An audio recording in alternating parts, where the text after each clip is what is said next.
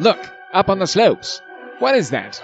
Well, it looks like a pair of cross-country skiers going downhill. No, it must be some alpine skiers with broken bindings. Wait, on closer inspection, it's those telly guys. All right, Morgs, we're back, episode 3. Yes, yeah.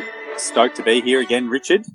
And we're not alone in this episode, Morgs. We're bound for South Australia. We're bound for South Australia. Who have we got with us? That's correct. We have Mr. Sam Ferguson joining us tonight, all the way from his humble abode in Adelaide. How are you, Sam? Hey, Rich. Hey, Morgs. I'm good. COVID-free over here. So, yeah, I'm travelling well. Stoked to be on the show. And it's good to have you here, as you are one of the original 75 million dead crew when we made that kind of joke slogan. What do you think of the first 2 episodes? First 2 episodes. It is good to, on that first point. Yeah, good to see you guys still pushing hard, doing a podcast. And I'm sure there's been numerous downloads and probably breaking Spotify. So yeah, it's good to see that tradition of the Free Hill continuing. And yeah, from small roots. I remember a couple of years ago starting that movement in Mount Beauty. And yeah, good to see it continuing. The first 2 episodes, wow. I feel like it's a good, easy listening podcast. Something good for the drive, weekend drives, or the ride to work, or you can just listen to it anywhere, really. It's not too heavy, and good laugh. That's good. Thanks, Ferg. And now you'll be able to listen to yourself, so that's important. Well, I tell you now, we were shaking like a shitting dog. That's how nervous Morgan and I were. Are you feeling any nerves at the moment? Yeah, I got some sweaty armpits. No, yeah, one beer deep, so yeah, I'm not too bad at the moment. Before we move forward, Morgs, I just want to clarify that you actually do have a pet rabbit at home, and that wasn't a euphemism at all. No, yeah, that's correct. His name is Cyril. He's probably the bane of my existence, but yes, there is a pet rabbit that lives in the same household as myself. Awesome. And today's episode, of course, is What's in the Shed. We'll be talking about the gear that we use down here, and it kind of is a reflection on what a lot of other people might use as well. But before we do that, the Bogong Bulletin, Morgs. This is the Bogong Bulletin.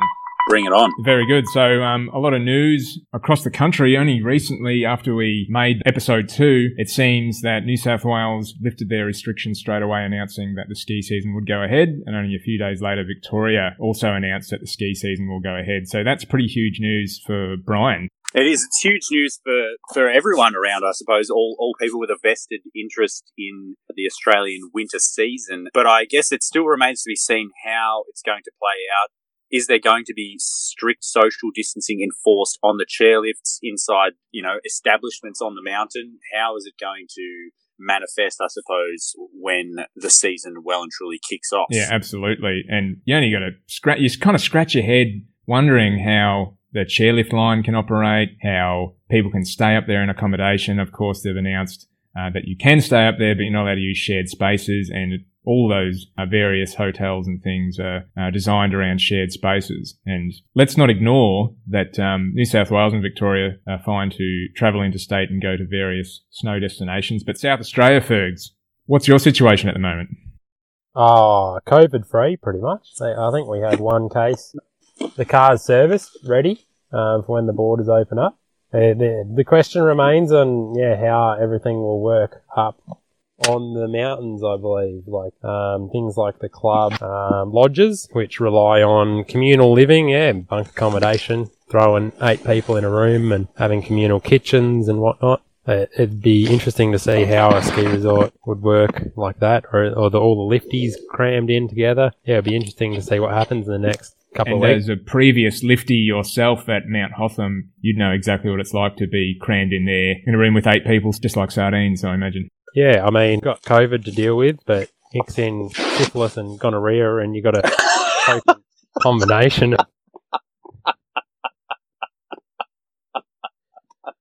It's not very nice up there. You could say that's as much as you could say. It's just a petri dish of bad news, isn't it? Yeah. How the resorts are going to justify and injuries. Wow, I don't think I'll go skiing at all, given that news. Some other items. We've had some more snow, although we have had some warm weather as well. So anything that was a top-up seems to have melted away. It's more of a romantic dusting at the moment, getting people excited for the season ahead. But the Bureau Morgues, maybe you can touch on this. I know you mentioned in one of the past episodes, but they're saying some big things. Yeah, they have announced that this is looking like it could be one of the best seasons in a little while. And if my memory serves me well, I was reading a news article earlier today, and it was that the El Nino Southern Oscillation is neutral. So that's good news for the Australian winter season, I believe. So it could be big dumps. Yeah, and we love big dumps, don't we? Absolutely. And the last item in the newsroom here, Kangaroo Hoppet will not be running this year, which is probably the biggest free heel event in Australia, I think. It's, of course, a part of the World Loppet Series. It's a cross-country ski race, a marathon distance, and it would have been the 30th edition of the race, but it's not going ahead, and that's pretty sad. Yeah, and that's another massive loss for Mount Beauty and surrounds as well, because, as we all know, there are so many international travellers, particularly from Europe and North America, that come to Australia, to Falls Creek, to race in the Loppet, the Kangaroo Hoppet, because it is, as you just mentioned, part of the World Loppet Series. So it's going to hit hard, I think, but there's going to be a lot of businesses suffering as a result of these things. And obviously international travel is, that's just not going to happen for quite some time, you would imagine. No, not at all. And for those playing at home, Falls Creek is on the Bogong High Plains. So a lot of kind of nice undulating hills, perfect for cross-country skiing. And a lot of our elite athletes in that sport come here to train at Falls Creek. So it'll be interesting to see if we do have as much cross-country skiing grooming, if the demand's going to be there. And the whispers are that it's not going to be, which is sad news for XC skiing in general. And I remember, Rich, a couple of years ago, pit crewing yourself and Cole on the Hoppet, and just the vibe up there was quite amazing that can draw, I guess, good vibe amongst the big crowd. I guess maybe with with COVID, are we going to see the stoke or the vibe that we used to see? So hopefully we can maybe see that in maybe some backcountry or whatever skiing happens this year. Yeah, absolutely. And you were a perfect pit crew, by the way. You threw me a hot dog at the halfway point, and that got me over the line, and I really appreciate that. Second place that year, wasn't it? Yeah, just behind Phil Bellingham. He managed to nudge me out. And Morgs, it's probably worth mentioning we've got a mailbag. You've got mail. Oh, do we? Yes. We actually had one of the previous ski patrollers at Mount St. Guinier email us. Did you see that? I did see Could that. you maybe tell us a little bit more about that, perhaps? Oh, well, I don't have the email. Have the email open in front of me at the moment, but that was Tony Clark. He emailed in, and he was talking about his glory days back on Mount St. Guinier, where you used to be able to ski reliably between Mount St. Guinier and Mount Baw Baw and back in a day, and that was obviously in the time before global warming was a thing. Obviously now you can't do that because Mount St. Guinier hardly gets any snow. But yes, and Tony said, like many of us do, he suffered from the Zoolander effect in that he can't turn left.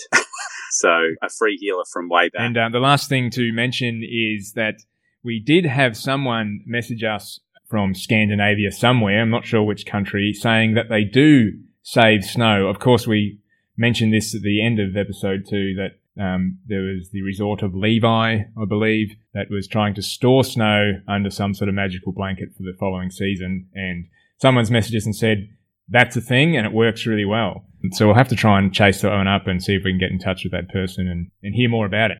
And more importantly, find out where they get those blankets from. There could be a real market for this in Australia. So moving on to tonight's topic, what's in the shed? What is in the shed? I suppose we're going to just kind of ask each other the gear that we've had kind of in chronological order from the very beginning to now, and talk about some different bindings and different ski setups and why we use things a certain way, and maybe touch on the binding that we all love dearly. Maybe we'll start with Fergs. 2012, I did that lifty season in Hotham. Got out disease-free, which was good. I set up that year. This was back when the Australian dollar was really good. Buying from a website called backcountry.com was the best option. And so I got on backcountry.com and searched up telly bindings, I guess. I heard that along the road you could mount them to alpine skiing skis. And so I purchased a boot size that I think was around my range. And I ended up being good. it fitted, so it was a good start. And they were Garmont Voodoos, so I'm still skiing on them to this day. They're a bit worn and torn. We'll get into some of the mods that I've done on them maybe a bit later, or do you want to touch on that now? Yeah, I think you are referring to the bellow protectors or the bellow guards. There, you have a pretty unique way of protecting those. Yeah, so in short, I use old dustpans to protect my bellows. I think it was in my university days when, living off government funding, bin diving, trying to make it week to week. And my bellows got worn down. I was telling a bit too hard in those days with a bit too poor a technique and wore my bellows down. And I realised that there's some screws in the bellow protectors. So being the young uni student, inquisitive, I got a screwdriver and unscrewed them. I was like, I can get replacements. And I tried to do the proper thing and went online and searched for new bellow protectors and asked Dougie down at EMC. He asked him if he had any replacements, but to no avail. So I took it to myself and I saw an old dustpan with a little broom on it and thought, I got an angle grinder. I can fashion a bit of plastic out of this. And yeah, I got some nice blue bits of plastic sticking off my telly boots. So I'm pretty stoked with my bellow protectors there. So he says angle grinder, but I think I walked into his house when he was halfway through the process and he had one of the steak knives from his kitchen. He was cutting the handle of the dustpan up. Maybe even a butter knife. It was something with a bit of serration. And those boots you've still got today? Yeah, still got them. And I think they're quite close to being retired, which could that be a pivotal moment in 75mm career? Who knows? But yeah, they're pretty close to being retired and still going. And well. I believe you might be alluding to going NTN, which is something I don't think any of us have tried yet. And it's not that we're against it, we just haven't tried it, and because we believe our 75mm gear is quite good still. Good enough, isn't it?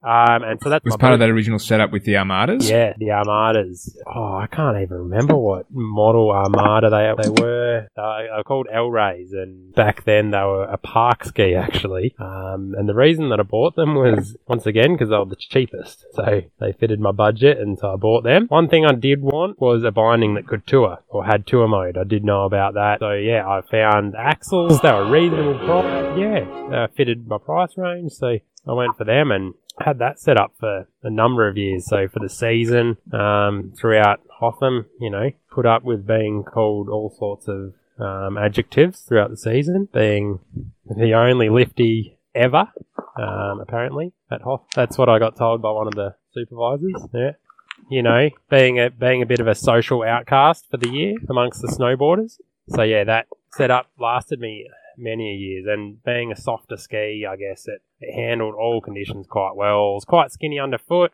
which I guess was a disadvantage once I'd skied some fatter skis, but did everything quite well except for powder. So yeah, went for that for quite a while, and then I managed to upgrade a couple of seasons ago to some Black Crows, I think they were Camox Freebirds, which is the touring version of one of their skis, and it was quite a light, big rocker backcountry touring ski with, of course, axle bindings. I found them a bit hard to handle in the rough stuff in the resort. Yeah, didn't enjoy them too much inside the resort. Great in the powder or backcountry, but bit too light. Got bucked around a little bit, and perhaps that put me off skiing. Put you off tally skiing. I believe Morgs might have some stern words to say to you about that. Yeah, well, last episode, the viewers might have heard that we referred to you as Darth Vader or Anakin Skywalker, gone to the dark side. And obviously, in myself, I see Luke Skywalker and Rich is like Rey, I suppose. And we're trying to bring you back to the light side of the Force. So please, Ferg, don't give in to the Emperor, and please come back to the light side of the Force. Yeah, I have been, I guess you'd say, visiting the dark side recently. Yes, well, and I would expect that, given that your opportunities to ski will be limited coming from South Australia, I would expect that at least 80% of your time will be on the tellies, Ferg. So it'll be good to have you across and skiing telemark with us. But Rich, you obviously talked about in episode 1 how you got into telemark skiing through your some sort of instructor was telling you that that's a teleturn, that's a bit beyond you. But obviously, at some point, you stepped into your own pair of snug telemark boots, and when was that, and what were they? Well, it took a while from that moment, but I actually tried it again in Canada when I did a season over there. These German ski instructors were saying, "Well, come and try tele." And I said, "Oh, I've seen that before. Yeah, I'll give it a go." And had the most horrific time. The bellows of whatever boot I was wearing, I can't remember. Every time I would move forward into the telemark stance, the bellows would almost cut my toe in half in a sense. They would dig down into my toes. And I really thought, why would anyone do this? After thinking it looked really cool and then experiencing that pain, it was something just horrific. But have obviously since learnt that it was just whatever boot I was wearing at the time wasn't right for me. But since then, I suppose the first year at uni, I picked up a pair of old Kahoo Spires with Rotofella chili peppers on them, and they were pretty cheap. And I bought a pair of Crispy XPs from Telemark Down. We got a big group order in for a bunch of other people that wanted to try it, so we got it through Telemark Down, and that was awesome. Also got a pattern-based setup with that to kind of go touring with uni, because we did various trips, and that was all pretty good. I really didn't like the Rotofella bindings, the chili peppers. They would just randomly come off. Of course, they would come off because they had the DIN, didn't they? Yeah. Yeah, they were. Well, I don't think it was a certified DIN. They definitely were advertised as being a releasable binding, but it would come off at a drop of a hat. Like, someone would put in a hard turn, and that. Well, not even. Someone would sneeze nearby, and they'd just fly off my feet. That's how bad they were. Extremely annoying. And of course, after that, I managed to pick up a pair of Kahoo Team 100s with the 70M releasable binding on them from a snowboarder mate that tried out telemark skiing on Mount Feathertop for the first time. Didn't work out for him, so he sold them pretty quickly after that, and they are awesome. I've still got those Team 100 skis. Of course, Kahoo don't really exist anymore. Kind of through Line, they made the profit, and they're not making those anymore. Pretty good all-mountain ski. The 70M binding was kind of good. Obviously, I don't find it that powerful at all, but I really don't like the screw mounting system on it, because it snapped and they flew straight off the binding. And not in the normal releasable way like you'd expect them to come off. The whole binding came off and almost destroyed your ski. They almost did destroy the ski, and managed to fix them up, but have since heard that that's pretty common. Well, I shouldn't say common, I don't want to rag out on the binding too much, but it has happened to some other friends that have also had that 70M binding. After that, hooked up with the Free Hill Life crew and brought a pair of bindings online, and they were, of course, the Axles, and have never looked back since then. So I'm guessing, Rich, when your binding came off, that was the end of the skiing that day? Yes, I had to leave Morgan and Brenny. And I'm guessing Morgan and Brenny paid for full price lift tickets that day? Absolutely. Yeah. Anyone skiing at Falls Creek must pay full price, Samuel.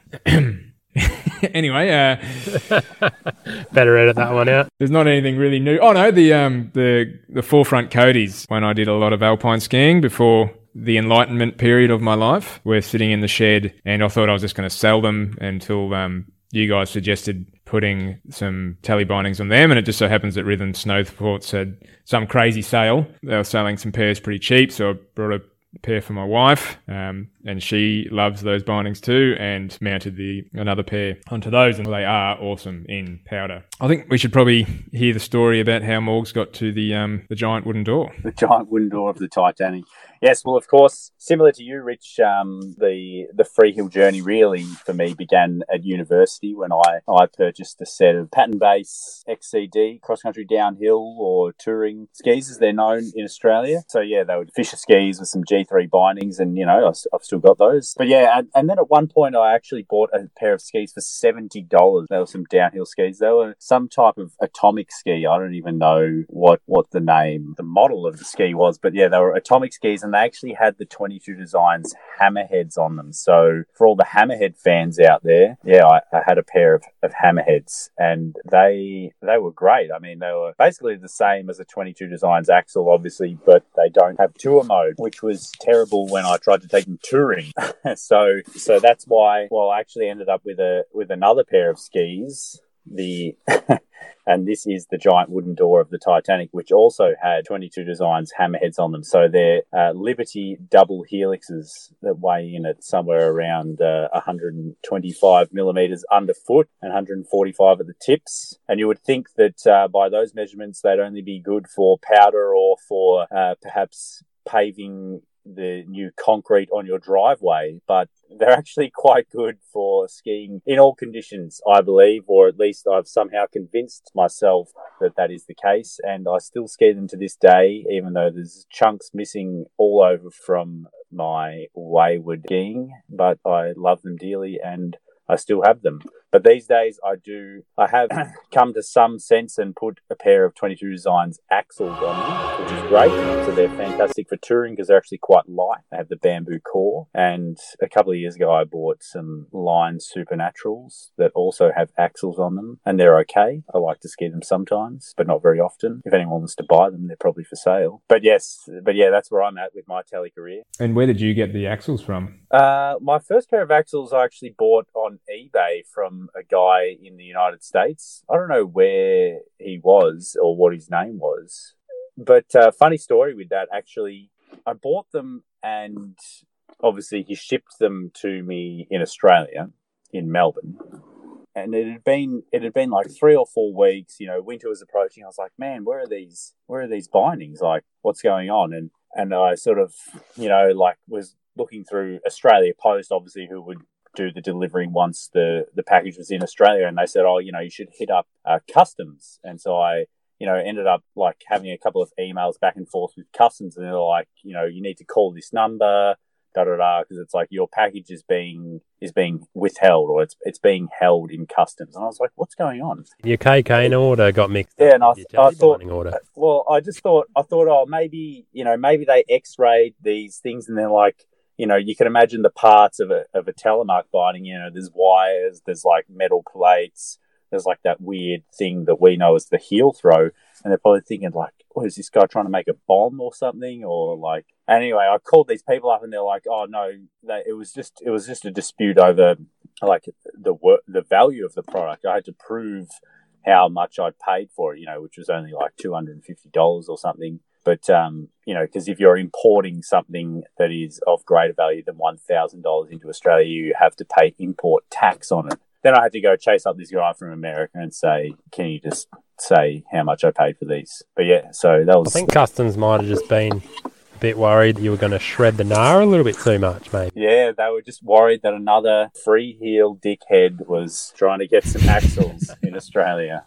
Another one of those bloody hippies, lentil munchers. They'll be checking your trailer load of lentils coming in from the subcontinent soon. I did ask that question to highlight how tricky it is to get gear here, and it's not all that hard to buy new tele gear through one of the few shops that stock it and are happy to ship it in, but you have to give them some warning in advance that you'd like that. Otherwise, you might not get what they have on the shelf to suit you, which is a bit of a problem. That's why it's kind of you snap up what you can when you find it, or you purchase through online stores like backcountry.com. And I know some other people don't like that website anymore, but it's one of few options that we have. So we definitely still use it as that viable option. And before this COVID stuff really picked up, I actually did a bit of panic buying and bought a couple of pairs of axles that someone popped up on Gumtree for that reason. They were selling super cheap. Oh. They're only $200 each, and I snapped them up. So $400, 2 sets of bindings. Wow. Yeah. So just future-proofing my career as a 75 million dead skier, I suppose. Yeah, well, I mean, there's only 2 stores in Victoria that I can think of, both in Melbourne, that actually sell telemark gear, really, and one of them is still selling,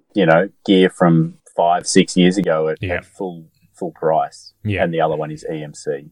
So we won't name the one that's doing. We won't. Well, that's soon to be 3 retailers then out of Rich Wilson's garage then. Yeah, but he's not in Melbourne. But yes, Victoria.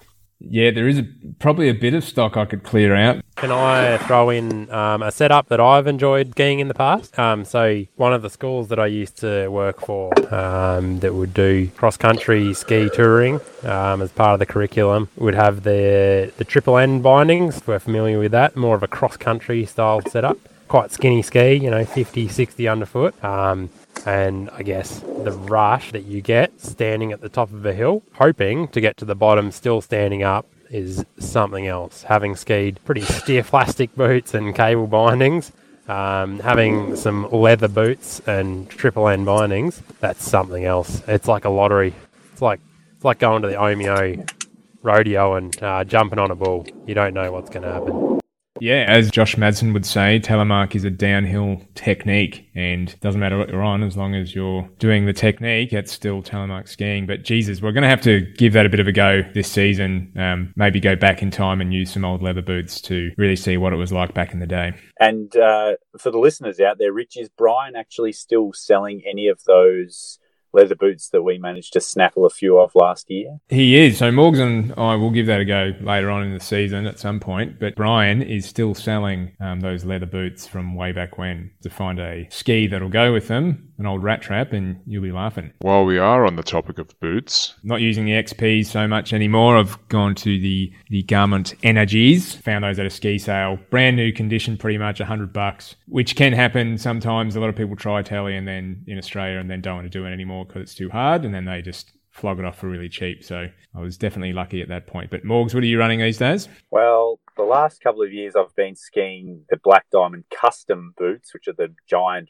purple one, and they've been really good, really stiff, and really accommodate the double helixes, but they are probably the slightest bit too small. And in the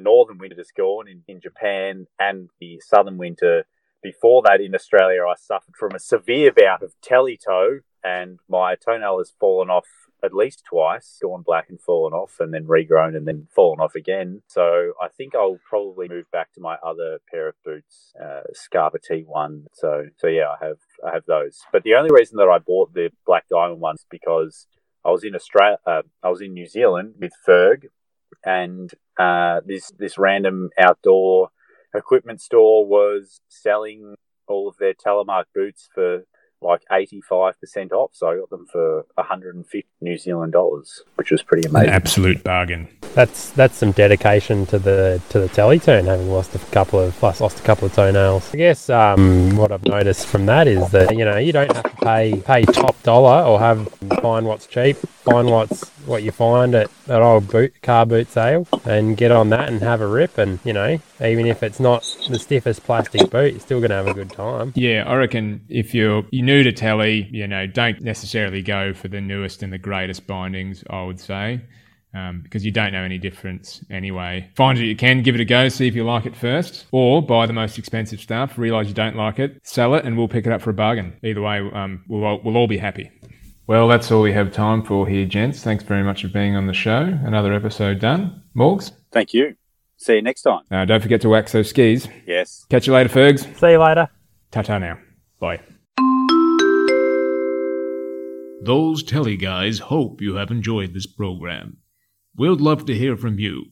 Please get in touch at thosetellyguys@gmail.com. If you enjoyed this show, please subscribe for more fun episodes. Otherwise, you can find us on Instagram. Thank you.